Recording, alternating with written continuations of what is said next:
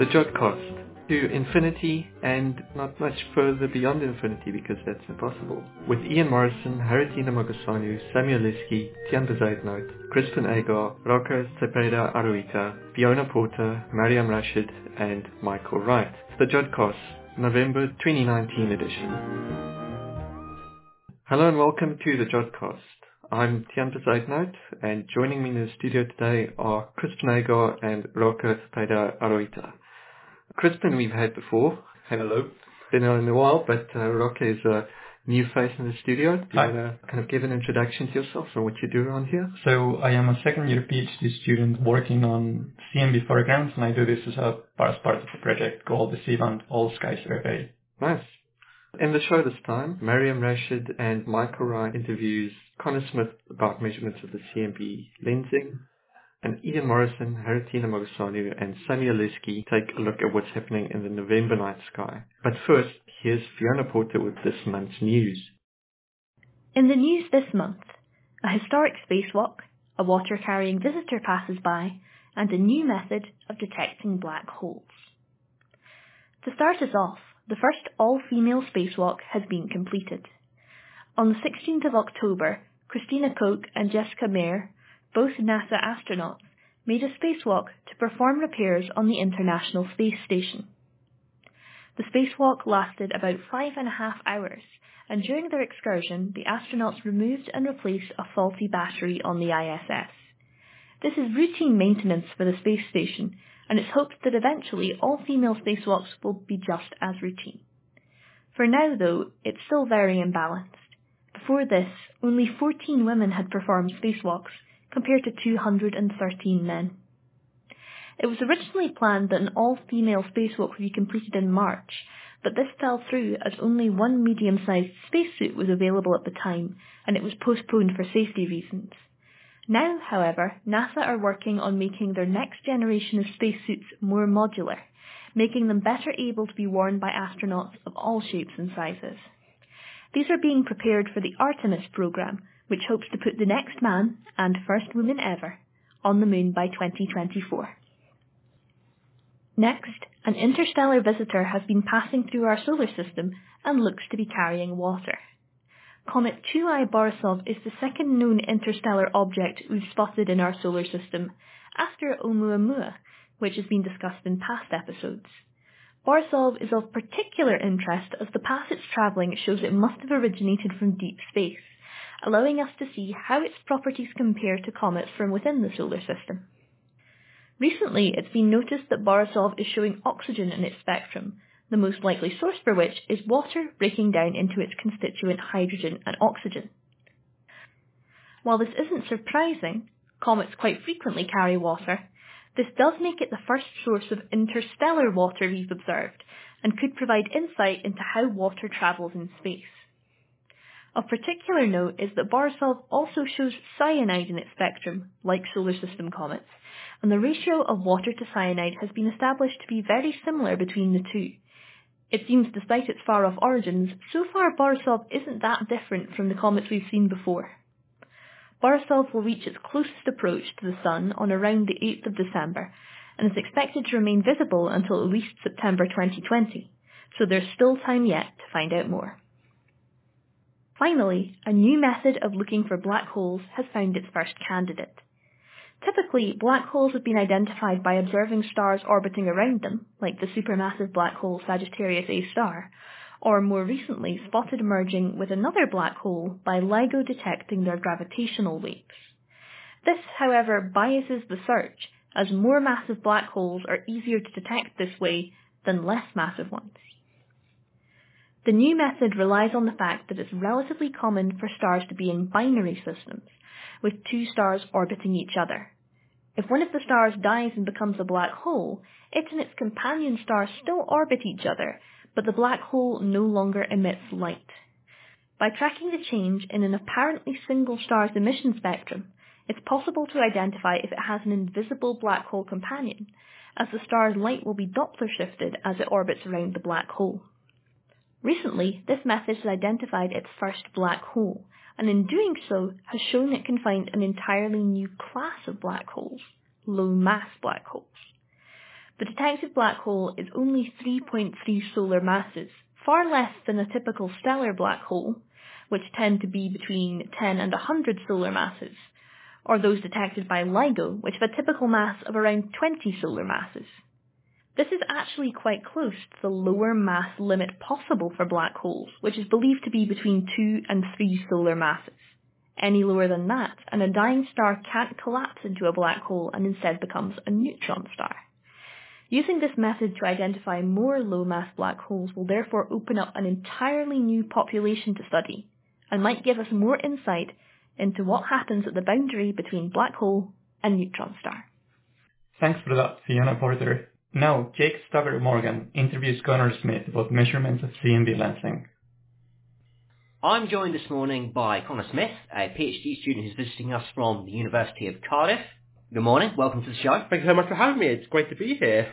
Okay, so I should explain at this point, for the benefit of the listeners, that me and Connor are old friends. We did undergrad together at the University of Sussex. Good days, good days. Yeah, but we're not here to regale you with those stories this morning. There's a lot of them we could go through. That's a whole different podcast. I'm trying to think of a good title, but one doesn't spring to mind. So, what have you been up to since then? So, since Sussex, I have moved to Cardiff to do my PhD. I am now entering my 4th year, which is still terrifying to say. I have 6 months left on it, even more terrifying. And I've just been busy focusing on my research. And my research focuses on the largest structures in the universe, known as galaxy clusters. So, what exactly are these galaxy clusters that you've been looking at? So, galaxy clusters are some of the largest structures in the universe. So, when you have a galaxy, you have a dark matter halo, and that dark matter halo has lots of gas and dust and stars and stuff, and that's a galaxy. Galaxy cluster is essentially that, but on a much larger scale. The dark matter halo is huge, one of the most massive objects in the universe, and instead of having gas and dust in the halo, you have galaxies. So, these galaxy clusters could weigh 10 to the 15 solar masses, which is like a billion kilograms, and they can be home to thousands and thousands of galaxies. So they're the perfect environment to test so many different things. You can test cosmology, you can look at gravitational lensing, you can study galaxy evolution. They're really useful things. Yeah, so they are useful laboratories for us. Very useful. So you've been up here in Manchester at the ALMA node. I have, yes. This week. So what's brought you here? So my supervisor, Steve Ills, has some ALMA data of a cluster. Well, actually it's a proto-cluster. There's a slight difference. I'll get into that later. And basically, I'm not experienced with ALMA data because it's very difficult. It's very complicated. And you need to do a whole degree just to understand how to use ALMA and how to reduce the data. But luckily there are lots of really good experts up here, for example George Bendo, who's a legend. And he's been helping me reduce my data, getting to a good standard, and trying to extract the data we're interested in. So what is the data that you're interested in this instance? So we are looking for the CO transition lines. So galaxies contain lots of gas, and this gas is molecular hydrogen. However, molecular hydrogen you cannot detect for quantum mechanics reasons. So what you do is you use a tracer. In this case, it's CO. So basically, you try and find CO spectral lines in your data, and from that you can tell many things about the galaxy. The one we're most interested in is the redshift of the galaxy, i.e. how far back in the universe's history is that galaxy. So you've mentioned that galaxies contain a lot of hydrogen, which obviously they do. If we've got so much of the stuff there, why can't you use that as your tracer instead? So molecular hydrogen is basically two hydrogens stuck together, and this creates a thing called a dipole. Now, dipoles are I'm not an expert on the exact science, but basically they don't have any rotational transitional lines. So basically, if you have something like CO, for example, that's a carbon and oxygen stuck together, the carbon is bigger than the oxygen, so you have an asymmetry which allows for emission of spectral lines. Molecular hydrogen doesn't do that. It's a symmetrical particle, so it has no dipole moment and you get no emission. So when you say spectral lines, yes, For the work that I do, I'm used to considering spectral lines in the optical and the near-infrared. Yes. But I take it you're not looking at those wavelengths. No. So I focus on submillimetre wavelengths. Now these are wavelengths considered anything from about 0.1 millimetre all the way up to 1 millimetre. And these are very crucial wavelengths because they allow us to probe a galaxy when optical wavelengths can't because of dust. So this dust would obscure the lines in this case. So dust is a pain for astronomers, and dust takes the optical light, absorbs it, and re-emits it as infrared light. So if we want to, say, example, look at the whole galaxy, say for example we want to look at the star formation rate, so how many stars are forming every year, just looking at optical wavelengths, you can't get the full picture. You need to look at the submillimetre and the far infrared to understand fully what's happening. So are you expecting to see star formation or anything particularly special in this cluster that you've targeted? We hope so. So something else we're looking at is a type of galaxy called a submillimetre galaxy. Now these galaxies are very high abundance in the high redshift universe, and these are very actively star-forming galaxies. So hopefully we should be able to detect high star formation rates in these galaxies I'm trying to look at. So how high is high redshift in this case? So this cluster, so we don't actually know the redshift of this cluster I'm working on. That's one of the reasons we want the spectral lines. But based on the photometry of the data, i.e. the images we have, we estimate the redshift to be about redshift 4, which is a look-back time of about 11, 12 billion years ago. Okay, so pretty early in the universe's history. Very early in the universe's history, yes. So it's quite a challenge to actually observe this stuff. I've just got in my notes here, blobs, which you mentioned to me on Monday. Yes, so... Can you tell me about blobs? I can tell you about blobs. So, one of the big problems with submillimetre astronomy is resolution. So if you think back to optics or something, the resolution you can achieve, so basically how well can you resolve individual objects, depends on the wavelength and how big a telescope is. So if you have a very big telescope and a very small wavelength, for example, think about Hubble, that has a 2.5 metre disk and looks at wavelengths of about 500 nanometers, you can achieve really good resolution. We're talking fractions of a fraction of a fraction of a degree. However, when you get to submillimetre wavelengths, you're talking 0.1 millimetre, 0.2 millimetres. The dishes aren't that big. The biggest submillimetre telescope is the JCMT, the James Clerk Maxwell Telescope in Hawaii, which is 15 minutes. And even then, you're only getting 0.1 degree, 0.01 degrees if you're lucky. So when you observe these galaxies at submillimetre wavelengths, your resolution isn't good enough to resolve any features, so you get a blob. So what consequences does that then have for you as a researcher trying to understand these objects? So the biggest issue is you only have global properties of a galaxy. If you have a nearby galaxy, you can understand a lot about, like, for example, how is it rotating, where is star formation happening? Is it happening in certain areas of a galaxy or all over it? All these sort of stuff you can see in a local galaxy that's resolved. At high redshift, you have one blob, which is only could be a couple of pixels in the image, so you can't make any assumptions on the local structure. You have to be like, well, that's forming X amount of stars a year, and that's all we really know. So you can't say it's forming X amount of stars per year in these regions? Yes, that's impossible to say. Mm. You can get around that fact with gravitational lensing.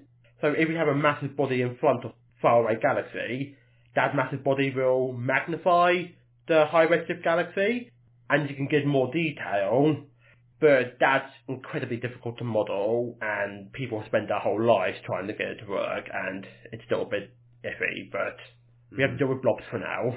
So you haven't got that case with the protogalaxy that you're observing right now? So we still have blobs, but because ALMA is an interferometer, as I said, the big issue with resolution is if you have a single dish, you're limited by the resolution. ALMA is an interferometer, so you have multiple dishes, and when you have multiple dishes staring at one object, that simulates one giant dish. So you can achieve much better resolution There are some sacrifices you have to make. For example, you lose some structure and stuff. But for the most part, you get the resolution you need. So with our galaxies, because this protocluster was discovered in Herschel images, Herschel has a really poor resolution. When you look at the Herschel images, it's just giant blobs. With the ALMA images, we hope that because we have a high resolution because of the interferometer, we hope that those blobs will start to break down into individual objects that we can start to resolve. And if we can detect them, we can get a better understanding of the cluster and how it's behaving. So do you maybe want to talk a little bit about your paper at this point? So back in April, I published my first paper. Congratulations, well done. I know, it was an ordeal, but the referee was happy, so we did it. So when you look at a galaxy cluster in the local universe, say for example the Virgo cluster or Fornax, when you look at the distribution of galaxies, you see that clusters are dominated by very red, very elliptical and non-star forming galaxies. These are known as red and dead galaxies. And it's believed that these are the end point of galaxy evolution. So you start off with a lovely spiral galaxy, form lots of stars, very blue, and you evolve into a featureless blob that's very red and, let's face it, not doing much. As I said, in the local universe, clusters are dominated by these red and dead galaxies. But obviously, at some point in time, as you go back further and further, these elliptical galaxies had been star forming at some point. It makes logical sense. So what I do is I look at high redshift clusters. In this case, it's a redshift 2 cluster, which is a look back time of about 9 billion years. And basically, I use submillimetre images from the SCUBA 2 instrument on the James Clerk Maxwell telescope. And basically, I try and see, are there any star-forming galaxies in this cluster? And turns out there is. Oh, okay. There's a lot of star-forming galaxies. And this is very important for several reasons. The first one is, we believe that these elliptical galaxies, the progenitors of these elliptical galaxies are the submillimetre galaxies I mentioned earlier. And if we detect submillimetre galaxies in a cluster of high redshift, this essentially confirms this theory because those galaxies are going to evolve into an elliptical galaxy, thus showing that submillimetre galaxies are the progenitors to elliptical galaxies. The other thing is it allows us to understand galaxy evolution. So galaxy evolution is still a bit of a mystery. We don't really understand what's happening. And there are certain effects that can essentially speed up galaxy evolution. For example, in the clusters are filled with very hot X-ray gas. Because the dark matter halo is so big, as gas falls into it, that gas heats up, and it gets so hot, it emits X-rays. So if you have a galaxy full of cold gas, and that meets the hot gas in the cluster, many things can happen. Stuff like ram pressure stripping, where the gas gets ripped out. You have tidal interactions where galaxies orbit each other and cause gravitational instabilities in each other, and many other things can happen. So if we look at high redshift and be like, well, these are all star-forming galaxies, and we look at a slightly lower redshift cluster, it's like, these are all elliptical galaxies, we can be like, well, something must be happening in the middle, and we can put time constraints on those processes and be like, well, this takes X amount of years to happen, that can't be happening, this takes blah amount of years, and we can piece everything together to try and understand how galaxy evolution works. So you can infer a timescale for it? Yes, exactly.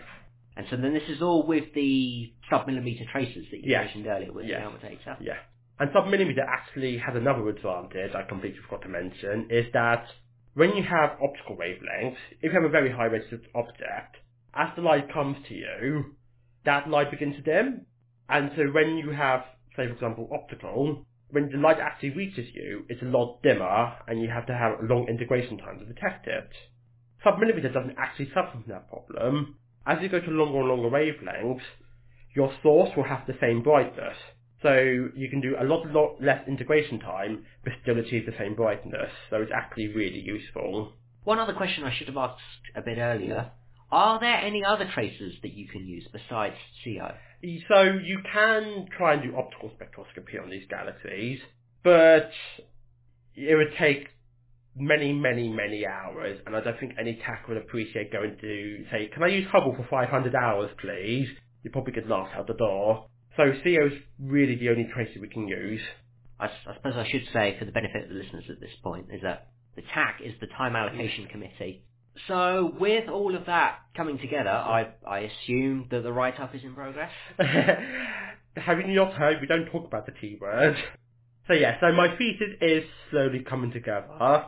But yes, I should be finished within the next 6 months, which is terrifying, but I think it'll be fine. Yeah, I'm sure it will be. Yeah, I'm not too worried. So do you have any thoughts about where you might go next? Do you think you might stay in academia? I don't plan on staying in academia. I personally just don't feel it's the best fit for me. I'm just going to keep my options open. I've started applying for jobs so far. Probably in, data analyst, data science, those sort of fields. So, yeah, that's going to be my fun job for the next few months. If anyone out there wants to hire me, I'm great. I suspect that's where I will go as well if academia doesn't work out for whatever reason. You'll be fine. Yeah, there is a life after astronomy. There really is. People, PhD students, you don't have to stay in academia. I guess that feels like a good place to leave it. Excellent. Well, thank you so much for having me. This has been a blast. Well, thank you very much for your time. No worries. Thanks for that, Jake. Now we come to the part of the show where we fit in all those other bits that we can't fit in anywhere else. The odds and ends. I'll start us off this week talking about the detection of strontium in a neutron star merger event. So on the 23rd of October, a paper was published in the journal Nature which announced the detection of strontium which was produced in the merger of 2 neutron stars, the gravitational wave signature of which you might remember being detected back in 2016. This was the 5th event detected by a gravitational wave so far, and it was the only one with a visible counterpart that was observed by Earth-based instruments. Besides producing gravitational waves, a neutron star merger produces light across a broad range of the electromagnetic spectrum, and this is referred to as a kilonova. And in the weeks following the 2017 kilonova, now called GW170817, the spectrograph mounted on the Very Large Telescope in Chile took the best spectra yet of any kilonova. Now, without going into too much details, reanalysis of the spectral data delivered proof that's of strontium being produced in the merger. This is more significant than it may seem at first, and that's because it's evidence of something called the R process, by which heavy elements are thought to be created in stars. Now we know that elements up to iron are created by fusion in the center of stars, and heavier elements can only be explained by a series of nuclear reactions called nucleosynthesis. Now, around half the elements heavier than iron are created in the so-called S process and P process. P process is proton capture, and it involves, as the name would suggest, an atom capturing a free proton, resulting in a heavier element. That's fairly rare and accounts for a very small proportion of the heavier elements. The S process, or slow neutron capture, is much more prolific, and it requires pre-existing heavy isotopes as seed nuclei to be converted into other heavy nuclei by a slow sequence of capture of free neutrons. This can take place in ordinary stars where you need one neutron capture every 10 to 100 years in order to sustain the series of nuclear reactions in the S process. But in order to create those heavy seed isotopes in the first place, you need the R process, or the rapid neutron capture, which involves 100 captures per second. So together, the S, P, and R processes account for nearly all atoms in the universe heavier than iron. But the big mystery has been figuring out where the physical setting required for the R process could exist. This takes an extremely high energy environment with a massive number of neutrons. So it's obvious why a neutron star merger might be a prime candidate for that. Now, this particular neutron star merger blew away an expanding shell of debris moving at up to 30% of the speed of light, which means that in 1 second more than 1,000 neutrons pass through an area of around a square centimeter. And as we know, this process radiated optical light for about a week. And the duration, such a long duration of luminosity would not be possible without heating by the internal radioactive decay. So this provides evidence for the arc process nuclei being near their waiting points. So evidently, as the blast proceeded, heavy elements were being created, including 5 Earth masses of strontium alone. Strontium has a particularly strong spectrographic feature at a wavelength about 800 nanometers, which is why its signature is the one that was detected. So this discovery, it suggests that a large fraction of heavy elements are in fact creating neutron star mergers, and in fact current astrophysical models suggest that a single neutron star merger event could generate as much as 3 to 13 Earth masses of gold. It is also incidentally a confirmation that neutron stars are made of neutrons. Frankly, would be embarrassing if the opposite turned out to be true. So what was left after this merger? So this is quite an energetic event. So previously we've seen mergers of black holes and the black holes which just form a bigger black hole. So this neutron star merger, does that form a black hole as well? Or? I don't know about this one in particular. I know that there was the kilonova, the visible signature that was detected all the way from visible to X-rays as well. And that lasted for about a week. I don't know if we can say for certain what remained afterwards, but I would imagine that it was probably a black hole, right? Just based on the masses of the compact objects involved. But I don't know exactly how we would tell what would be remaining afterwards. And now we move on to Rocker for his odds names. Voyager 2 reached interstellar space on November 5th, joining its twin spacecraft Voyager 1, which crossed this boundary back in 2012. They are both 42 years into their flights and still relay data back to Earth daily. Voyager 2 is now at a distance of 120 astronomical units, or 120 times the distance from the Earth to the Sun. This marks the crossing point to interstellar space, which is defined by where the solar wind and the interstellar wind are in balance. This rather sharp boundary is also known as the heliopause, and the crossing was confirmed by onboard instruments which measured the change in the plasma density between the hot, lower density plasma of the solar wind to the cool, higher density plasma of interstellar space. Each Voyager spacecraft was launched in a different direction away from the Sun, so scientists can use this data to measure the shape of the heliopause. And so far, the data confirms that the heliosphere is strikingly symmetric, at least for the 2 points where the Voyager spacecraft cross. Right, so had both crossed the heliopause, is that right? And at more or less the same time? So Voyager 1 did it 7 years ago. 7 years ago? Yeah. I mean, on a cosmic scale, that's pretty symmetric, right? Then it's pretty extraordinary that it's so close. The interesting thing is that the heliopause really has a bullet shape. And so both the spacecraft were launched towards the more circular part of the heliopause. And the distance at which they found this boundary only differs by about 3 astronomical units, which given their distance of 120 astronomical units is very, very symmetric. Yes, indeed. So what kind of measurements did they send back from heliopause? Just kind of temperature is what I read. So they have instruments on board, and the main thing they measure is the density of the plasma. Right.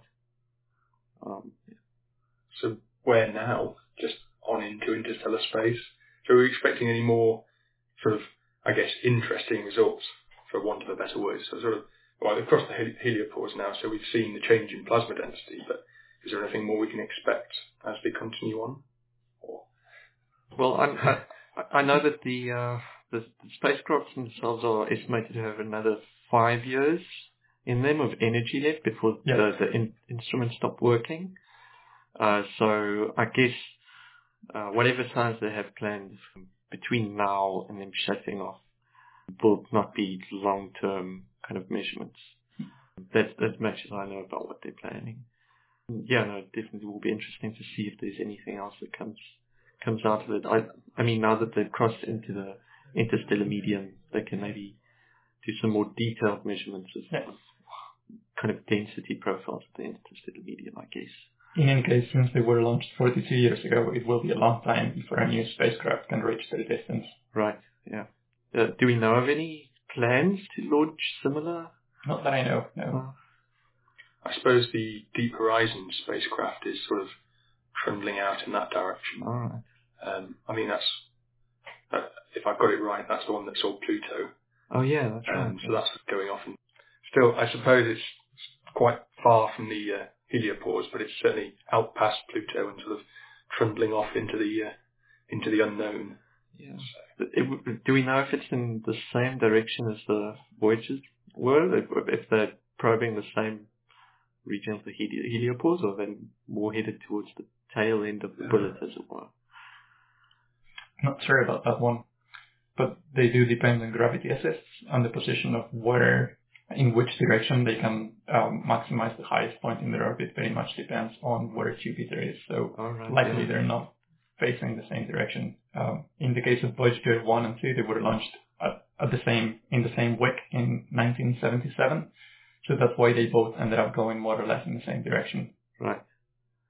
Are they moving in the plane of the solar system? I'm trying to imagine. I guess they must be if they've got gravity assists. Yes, right, of course. Or close enough. So we can move on to Crispin. Yes, so this is a little bit more news on the spacefaring side of things. So Boeing and SpaceX are both currently completing crucial tests on their crew capsules. So on Monday, which is Monday the 4th of November, Boeing's CST-100 Starliner completed a pad abort test. And this is where they test the systems to get the crew capsule away from the launch pad if things start to go wrong. So according to the article I was reading, it can accelerate away at up to 650 miles per hour in 5 seconds, which sounds a lot, but really only translates to about 6G. To put that in context, the Saturn V rocket, so that's the moon rocket for the Apollo 11 mission, and I think it's the most powerful machine ever built still. So that accelerated at about 2G at launch. The space shuttle, I think, went up to about 3G maximum acceleration. So, and the human body can cope with, I think I was reading, up to about 20G for, it said sustained amount of time, but really only about 20 seconds, I think, was the limit. So yes, this capsule passed the test. However, it only deployed 2 of its 3 parachutes. It still passed the test though, because according to NASA's testing standards, this is fine. SpaceX, they did slightly better. On Sunday the 3rd, they ran the 13th of 13 consecutive successful tests of their upgraded parachutes on the Crew Dragon capsule. So it only needed 10 to pass. So this capsule has 4 parachutes, and these tests will check that the capsule can still land safely if only 3 out of the 4 deploy. So they intentionally disabled the 4th, and obviously that went well. So both capsules can hold up to 7 astronauts, and each company has already selected and trained 3 astronauts for their maiden crew flights. And this could happen as early as next year if everything goes to plan. So fingers crossed for a new manned space mission launching from the US in the near future. Yeah, it's really interesting. I've been reading a bit about this. I saw that they've been having a lot of problems with parachutes in particular. Because originally the crewed flights were planned for 2017, I believe, already. Yes, the SpaceX one. So I think I don't know about 2017, but there was one scheduled for May this year. Right. But in April, the test capsule blew up on the launch pad, unfortunately. Yes. I believe that was due to some fuel leakage. So obviously the manned flight was scrapped. But it has already completed an unmanned flight to the space station. I think that was last year, 2018. Yes. So they're certainly approaching manned flight, which is quite exciting for a private space company. Yeah, no, that's really interesting. But just because the the contracts that these two companies are involved with were signed back in 2014. They're both multi-billion-dollar contracts for sending crewed flights between the US and the ISS, because at the moment NASA is sending its crew up from Russia, so it's a big expenditure. And yeah, it's been the crewed flights have been expected a while back already, but because of issues with the parachutes, there's been quite significant delays. It's quite interesting. It seems like they've had to develop or try to develop new materials as well for the parachutes themselves. Yeah, so these are the upgraded the Mark III parachutes on the SpaceX capsule. They've got a new polymer forming the cables, or the I don't know what you call it, the parachute shrouds, I guess, which is much stronger and hopefully, well, better than the old ones. Yeah. So they've been developing new materials for the parachutes, and I guess 2020 is a pretty ambitious goal. If they're only testing the emergency systems now, you have to wonder if the early 2024 actual crewed flights is realistic. I don't know. I guess they'll know better about that than I do, but one would hope. Yes. I guess this is great for commercial space missions, but a lot of people are considering that it could take the expertise away from public hands, and we would enter an era where only missions that turn up profit are encouraged. So what do you think of that? Yeah, that's been an area of talk for the JODcast quite recently. Quite a lot. We've gone into SpaceX's plans to put satellites in low Earth orbit as well. So, yeah, they seem to have, in particular, they seem to have very ambitious plans for space travel and space science that would affect our science a lot in the future. That's putting it politely. Yes. And it is worrying that the kind of vision for the future does seem to be one in which all things to do with space is prioritized and monopolized. So yeah, but on the same level, it's not just SpaceX. Amazon has similar plans for low Earth orbit satellites and that kind of things. And I'm not sure, but I believe that they have a launch program as well. Blue Horizon vehicle? Yeah, something like that. So it certainly seems like the trend is for private companies to be taking up the kind of mantle on this. And I'm not enthused by that. I don't know anybody who is. No. But I'm not sure that there's anything that we can do about that. And now, through the miracle of pre-recorded media, here's Ian Morison with this month's Night Sky. The night sky for November 2019. Well, it gets dark quite early now. As it does so, if you look over above the western horizon, you'll still see the stars that make up the constellations of Cygnus and Lyra, with their bright stars Deneb and Vega. They've been around for a long time now. Moving over towards the southwest is the great square of Pegasus, the upside-down ringed horse. If you start at the top left-hand star of the square, it's called Alpheratz, it's actually Alpha Andromedae, and move left one star, fork right a little bit to the second bright star, and then 90 degrees right to a further star, and the same distance beyond that star, on a dark, clear night, you should see a fuzzy blob. And that's the nebula in Andromeda, the Andromeda Galaxy M31. It's the nearest giant galaxy to us, the largest in our local group of galaxies. Above it is the W-shaped constellation of Cassiopeia. And that gives you another way of finding Andromeda. The lower right V basically points towards it. So you just start at that V, follow your eyes down with binoculars, and hopefully it'll be visible. Well, the winter sky is beginning to come across us. And now, if we look towards the southeast, we will see the constellation of Taurus the Bull with the two lovely open clusters, the larger Hyades cluster and the beautiful Pleiades cluster. In the Hyades cluster, you actually will see a rather orange-red star. It's called Aldebaran. It's actually not part of the cluster. It's a red giant, and it's about halfway between us and the Hyades.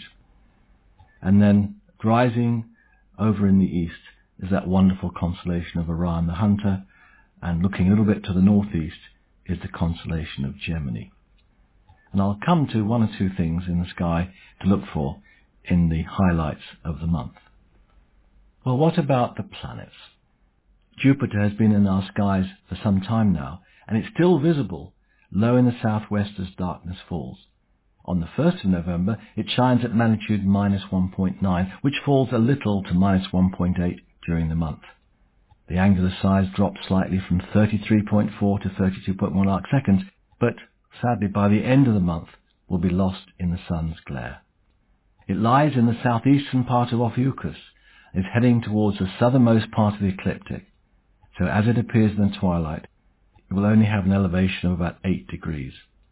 With its low elevation, atmospheric dispersion will certainly take its toll. But you should be able to spot the 4 Galilean moons, at least some of them anyway. Well, Saturn is still better visible. It's seen just west of south as darkness falls at the start of November.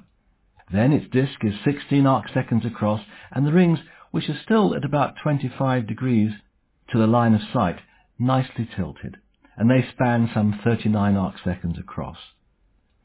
During the month, its brightness remains at about plus 0.6, while the angular size drops slightly to 15.4 arc seconds. Again, now in Sagittarius and lying on the southwestern side of the Milky Way, it's at the lowest point of the ecliptic and will only reach an elevation of about 13 degrees when highest in the sky. Now Mercury, well, we have a highlight this month. The transit of Mercury I'll come to later on, but following its transit on the 11th, Mercury rises rapidly into the pre-dawn sky, increasing in brightness by about half a magnitude each day and rising about 7 minutes earlier as the days progress. Those rates slow down until Mercury reaches greatest western elongation, some 20 degrees in angle from the Sun, on the 28th of the month. By then it will have brightened to magnitude minus 0.5 and will rise 1¼ hours before the Sun, and will have an elevation of about 11 degrees above the horizon before being lost in the Sun's glare. So quite a good time to look for Mercury late in the month. Now Mars, well, it passed behind the Sun, that superior conjunction, on September the 2nd, and can now be seen in the pre-dawn sky at the start of its new apparition. It might just be glimpsed just south of east at the start of the month, but will then only have an elevation of about 11 degrees at sunrise. Then binoculars could well be needed to spot its 1.8 magnitude, 3.7 arc second disk, but please do not use them after the Sun has risen. However, by the end of the month, Mars rises some 2½ hours before the Sun, remaining at magnitude minus 2.8, but its disk is still less than 4 arc seconds across, so nothing will be glimpsed on its sort of salmon pink surface. Well, Venus may just be glimpsed in the west-southwest, setting an hour after the Sun at the start of the month, but will be difficult to spot, due to the fact that the ecliptic is at a shallow angle to the horizon, and so Venus will have a very low elevation. By month's end, the Sun sets just before 4 p.m, and Venus an hour and a quarter later, but will still only have an elevation of about 6 degrees as darkness falls.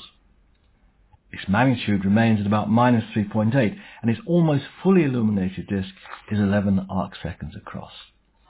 Again, binoculars and a very low horizon will be needed to spot Venus, but please, again, do not use them until after the Sun has set. So finally, what about the highlights? Well, it's still a good chance to observe Saturn. It's now at a low elevation of about 13 degrees just west of south as darkness falls, lying above the teapot of Sagittarius. Held steady, binoculars should enable you to see Saturn's brightest moon, Titan, at magnitude 8.2. A small telescope will show the rings with a magnification of 25 or more, and one of 6 to 8 inches aperture, with a magnification of about times 200, coupled with a night of good seeing, and that's when the atmosphere is calm, will show Saturn and its beautiful ring system to its full glory. The thing that makes Saturn stand out is, of course, its ring system. The 2 outermost rings, A and B, are separated by a gap called Cassini's division, which should be visible on a steady night in a telescope of 4 or more inches aperture. Lying within the B rim, but far less bright and difficult to see, is the C or crepe ring.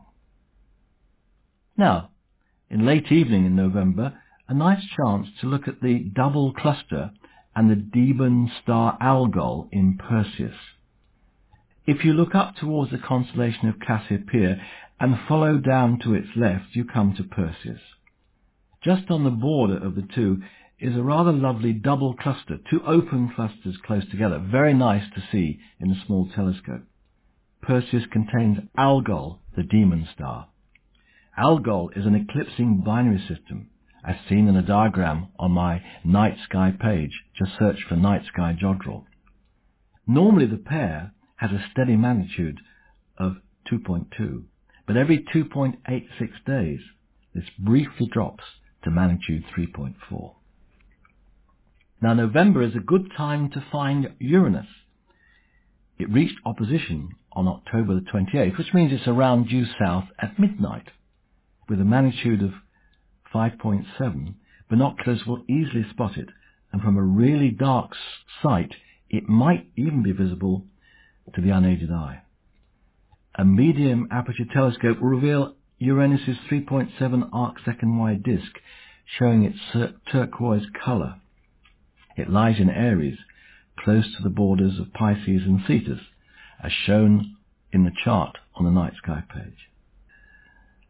On November the 1st, after sunset, a crescent moon lies between Saturn and Jupiter. So looking low in the southwest, you'll see it down to the lower right of a waxing crescent moon, while up and to its left lies Saturn. On November the 9th, before dawn, Mars at magnitude 1.76 will be seen just above Spica in Virgo at magnitude 0.95. And then on November the 11th we have a transit of Mercury. Now whereas in 2016 in May I think the whole of the transit was visible, this year the sun will have set at about 4:16 p.m, well before its end. First contact is at 12:35, when its disk will just impinge onto the sun's surface, with second contact at 12:37. The sun will then have an elevation of about 20 degrees over the south-southwestern horizon. Mercury reaches the midway point of its transit at 3:19, with the sun at an elevation of just 7 degrees. But it will be lost from view long before fourth contact as it leaves the sun's surface at 6:04. Mercury's disk is just 10 arc-seconds across compared to the sun's 1938 arc-seconds. So a small telescope will be needed to observe it, should hopefully it be clear. Now any observation of the sun can be dangerous unless proper precautions are taken. And of course under no circumstances one should look directly at the sun. One method to observe the transit is to project an image of the sun's disk onto a white card mounted behind the telescope. And that has to have a shield to surround it, so blocking the direct sunlight falling on the card. And of course ensure that no one could look up towards a telescope eyepiece. A second approach is to buy a solar filter that's placed over the objective. And I always tape mine into place so it could not possibly fall off. You could also buy a sheet of Barda solar film from about £15-16 upwards. Just search for it on the web, and you could make your own solar filter, but obviously great care is needed. As the sun is at solar minimum, it's unlikely that any sunspots will be visible to be confused with Mercury. But if so, Mercury's disk will appear darker and will, of course, be moving across the Sun's surface. On November the 16th, the Moon lies in the constellation of Gemini, the heavenly twins. On the 22nd, Venus lies very close to Jupiter. In fact, after sunset, looking southwest, Venus will lie just 2 degrees below Jupiter, with Saturn high and away up to the left. And something to look for on the Moon, on November the 5th and the 18th, they're good nights to observe the Alpine Valley, close to the Apennine mountain chain that marks the edge of Mare Imbrium, and towards its upper end you should see a cleft across them called the Alpine Valley. It's about 7 miles wide and 79 miles long. As shown in the image I show on the Night Sky website, a thin rill runs along its length, which is quite a challenge to observe, and I have to say I've never seen it, but I have photographed it. The dark crater Plato will also be visible nearby, and you may also see the shadow cast by the mountain Mons Piton, lying not far away in Mare Imbrium. This is a very interesting part of the Moon. Well, we've got long nights. Let's hope we have some clear skies to observe our beautiful heavens. Thanks for that, Ian. And for our Southern Hemisphere listeners, here's Haritina Mogosanu and Samuel Leske with the Night Sky where you are. Welcome to November. My name is Haritina Mogosanu. And I'm Samuel Leske. November is my favorite month of the year. The name of November comes from Latin meaning the ninth. It was the 9th month from the beginning of the year, which for Romans was in March. November is the time when the star cluster known as the Pleiades is visible again in the evening sky. The star cluster is linked to Halloween in the Northern Hemisphere, but here, on the other side of the world, we prepare for summer. Here in New Zealand, flowers and stars unite at the horizon. Entire hills change colour due to so many wonderful flowers this time of the year and the bulk of stars in the Milky Way surrounding the horizon like a river. To be fair, most of the flowers are in fact the yellow flowers of gorse, but that's okay. And the purple ones. Which is also another introduced weed.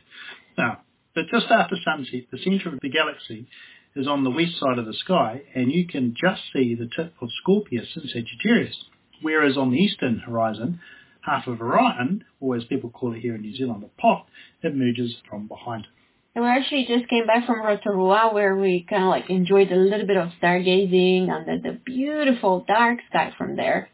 And we stopped in the hot poles at the Polynesian Spa. It was the best stargazing ever.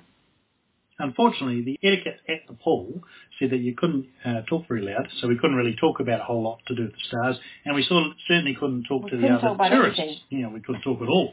And you were allowed to use your phone to talk on or listen to music. Not that we would have anyway if we were talking about stars. But that's what it says on the wall. Yeah. But we did spot some stuff while we couldn't talk or listen or anything. We looked up and here's what we saw. We spotted the planet Jupiter, still bright, moving now a little bit towards Saturn, so those two are getting a little bit closer together. Then, of course, Saturn, but invisible next to it, we could not spot from the hot pool, Pluto. But we know it's there, right? Yeah, well, you need a telescope for that one. November is still a good time to catch up with these two amazing planets if you've not had the chance to look at them yet, but they're not as close as they were a couple of months ago, especially Jupiter. But they're still a great view, and if you're into imaging, you can still get some great pictures of them. At the beginning of the month, Venus and Mercury are very close and are joined by Antares and Jupiter, and they make a spectacle in the evening sky because those two get very close together. And I think it's about 1.25 degrees. Yeah. So you need a good opening on the horizon to spot them in the beginning of the month. But keep an eye on Venus all throughout the month, because around 9th of November it will pass close to Antares, about 4 degrees from Antares. And then it will move in closer to Jupiter and Saturn, so that on the 24th of November, Venus will be within 1.25 degrees to Jupiter. Of course, Antares is not actually moving anywhere near Jupiter because that would kind of mess up our entire solar system significantly with a star that size. Few for that. Being anywhere near Jupiter. And given Jupiter likes kicking meteorites off out of the way, I'm not sure it would do very well against a star the size of Antares. But anyway, Venus will be close to Jupiter, visibly in the sky. Yeah, visibly, but it's not moving in its position. Yeah. It's not. And it would be so close that you could... You could fit 2 and a bit full moons between them. Yeah, and that's a lot of moons. Yeah. But it's not a lot either. Just pull your pinky out at your arm length, and that 2 moons will fit in your pinky. Well, of course, the rest of the solar system is visible as well. Neptune and Uranus are out there as well, and Neptune's in Aquarius and Uranus is in Aries. So, you get to see all the planets, except Mars. Mars is the one that's hidden, not visible at the moment. Well, shame on Mars then. Yeah, well, it's not going to hang around then too bad. November here is called Orongo, which means time after the Great Rain, and boy does it rain in October. It rains a little bit. November harbors one of the most beautiful asterisms I have ever seen, one of my favorites, the Grand Canoe of Tamarareti, or Te Waka o Tamarareti. And when I say it harbors, it almost really does, because the asterism stretches around the horizon as the Milky Way surrounds the horizon. So it's just amazing. I talked at length about this asterism, and of course, as I was saying, it's one of my favorites. You can find the full story on Milky Way TV. Te Waka o Tamarareti is the story of how the stars ended up in the sky, and it's a legend from around Lake Tekapo here in New Zealand. That's in the North Island of New Zealand. Actually, the whole North Island of New Zealand is the big volcano, and Lake Tekapo is like its crater. So that's how amazing it is. I first heard about this legend from Frank Andrews, who used to work at Carter Observatory, and he heard it from someone who was from Lake Tekapo, and he told it to us. And later on, Tony Fisher rewrote the legend in 2008. So basically, the Milky Way is the canoe, Scorpius is the prow, Southern Cross is the anchor, and Orion is the stern. My favourite asterism is the coat hanger, because it looks like a coat hanger. It does look like a coat hanger, but you have to be in the Northern Hemisphere to see that one properly. Mm-hmm. Kind of like high up in the sky. Yeah, well, it actually looks like a coat hanger. Well, Scorpius is another asterism that looks like a question mark. Like a scorpion. It certainly looks more like a question mark than a scorpion. It does, or like a fishing hook. Mm. So anyway, tell us about this asterism that harbours in the harbour. So the Hyades and the Pleiades are in this. It's 270 degrees around the horizon. That's how big it stretches. The coat hanger's not that big. No, it's actually really tiny, isn't it? And you can see it with the binoculars. Mm-hmm. That's how you can see it, not with the naked eye. No.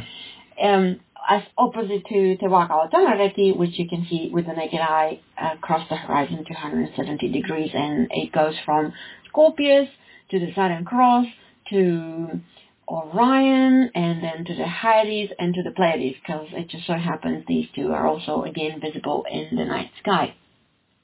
And it's spectacular. You have to kind of like come here and see it. But that kind of like has a downside as well, because Milky Way being on the horizon, most of the stars that we're used to looking at in the Milky Way, we can't actually really see.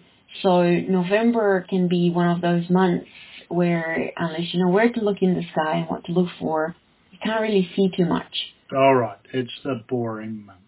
When it comes to astronomy in the Southern Hemisphere, if you have to pick a month that is, well, boring's a bit unfair. It is not as interesting as the other months. But the flip side is you do get to have a look at the large and the small Magellanic Clouds, which we talk about in a second. The Magellanic Clouds are the great attraction on November, as I was saying, for the simple reason that most of the center of the Milky Way now is beyond the horizon or around it. So we're looking at everything through a layer of atmosphere, so we can't really see too much. And we're lucky here, actually, where we see in Wellington, is because the Magellanic Clouds are circumpolar, so they spin around the south celestial pole. In 23 hours and 56 minutes. But in November, in the evening, they're quite high. Yeah, they're high, whereas the rest of the year they've been the last few months have been a bit low. So we haven't been able to have a look at 247 or the Tarantula Nebula, but now we can. Which are amazing targets. And like even just if you take a pair of binoculars and look at the Magellanic Clouds, it's absolutely spectacular. Yeah. That's why astronomers are so crazy about them. Oh, and we can also see Sculptor Galaxy. So we'll talk about that as well. So November isn't so bad. Well, because you have Sculptor Galaxy and another galaxy, Andromeda. So you can see all the galaxies before. Well, you can't really see Andromeda. Well, you can see if you have a pair of binoculars. And if you try really hard, you go on top of the mountain. Mount Cook. Yeah. So when is a good time for observing? At the end of the month. Why is that? From the top of Mount Cook. We have a new moon on the 27th of November, and you don't go observing stars on the 13th of November as the moon is full. Well, you can observe stars, but only the bright ones. Or you can try. You can observe the moon, but that's not good either as it's a bit too bright when it's full. But it's still quite cool to look at if you've got no choice. And filters. Yeah. So, but obviously the best time to observe the moon is when it's in one of its phases, not when it's a full moon. And obviously not when it's a new moon, because you can't see it at all. Up in the sky, almost at the zenith, is Grus, which is kind of a cool constellation. Because it's double. Yeah, it's a whole pile of little doubles in a row. So it's pretty easy to spot. They kind of follow a bit of a curved path. Now, of course, like most of the constellations, I don't really recognise what they are, but it's a bunch of double stars in a curved path. Close to it is Fomalhaut in Pisces. Austrinus. Yeah. The Saturn Pisces. Oh, the version we have down here. Yeah. As you look up, Fomalhaut and Arcana and another star, Deneb Kaitos of we Grus, talked about before. Yeah, they make a triangle, and that's how you can find the Sculptor Galaxy. So Sam is going to tell you how to find the Sculptor Galaxy, which you actually talked about from the poles. Yeah, well, so what you do is you kind of make a triangle with Fomalhaut, Arcana, and Deneb Kaitos, which is a bit of a yellowy kind of star, kind of a bit down the sky from Fomalhaut. And then you go from Deneb Kaitos to Arcana, if you imagine a line, you hold about 3 fingers up.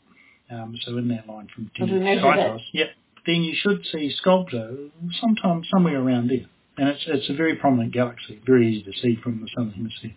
Very beautiful. Well, it is still beautiful. I mean, every time we look at the sky, it's very beautiful.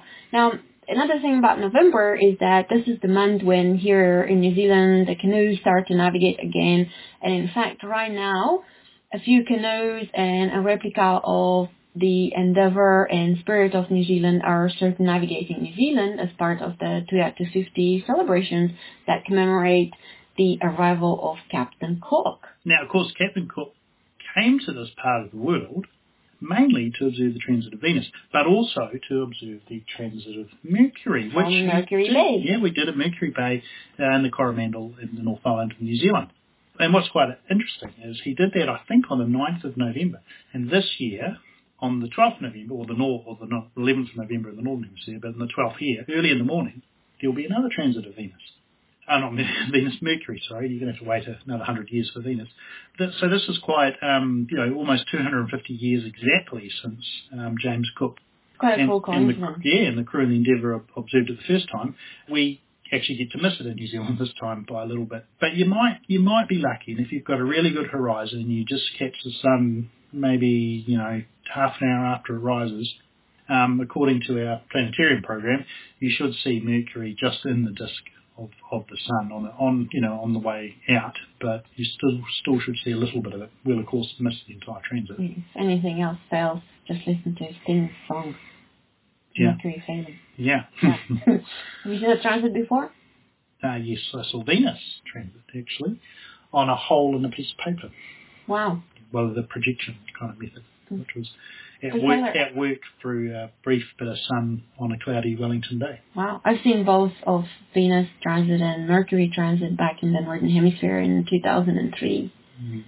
And it was amazing. And it takes a long time. Like, you get to understand how long a transit takes.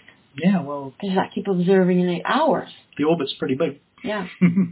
Going to the ecliptic, because we were there anyway, talking about all the planets. They're all on the ecliptic.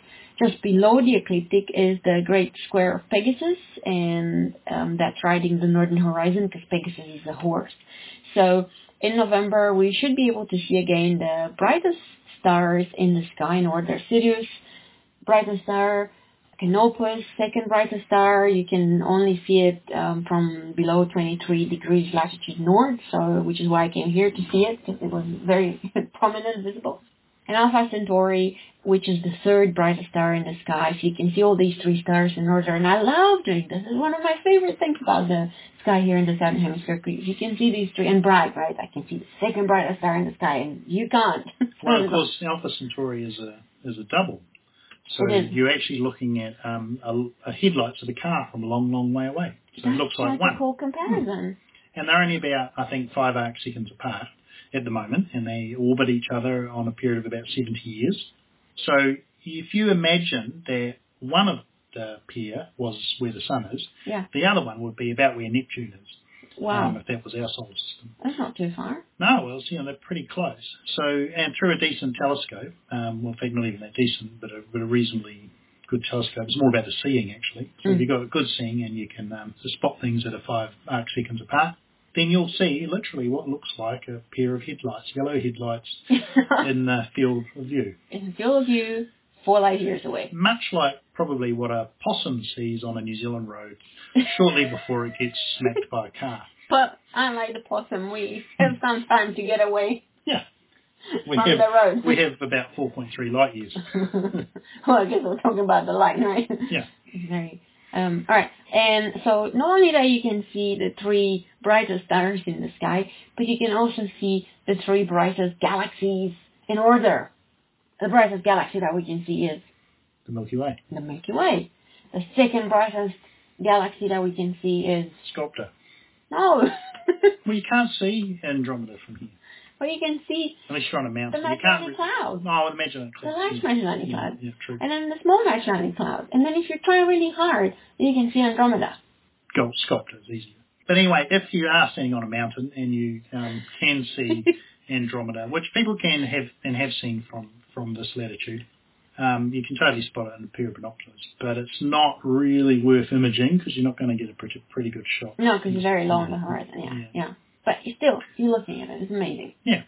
And the sun. The sun rises around 6 a.m. on the beginning of the month and sets around 8 p.m. at the end of the month. And then earlier, about 20 minutes, at around 5:40, and then at the end, then that's at the end of the month, and then it sets 40 minutes later, respectively. So about 8:40 at night. So it's a pretty busy month, except. There's nothing in the sky. Except there's no Milky Way. But there is a chance of Mercury, so exciting stuff happens. That's right. So it should be quite good. So we wish you clear skies so that you can always see the stars, and hope you have an amazing November. You'll hear from us next month. Yep, when we talk all about December. So that's bye from me. Bye from me too, and clear skies. Clear skies. Thanks for that, Haritina and Sam. So if you want to get in touch with us, you can do so via the website at www.jodcast.net, Twitter at twitter.com/jodcast, Facebook at facebook.com/jodcast. We have a YouTube channel at youtube.com/jodcast. There's a Flickr account as well at flickr.com/groups/jodcast. And don't forget that you can send us post. The address is on the website. Thanks to Connor Smith for the interview. The editors were Joseph Winicki, Lizzie Lee, Hong Ming Tang, and Tom Scragg. And the producer was Michael Wright. Until next time, Jod on.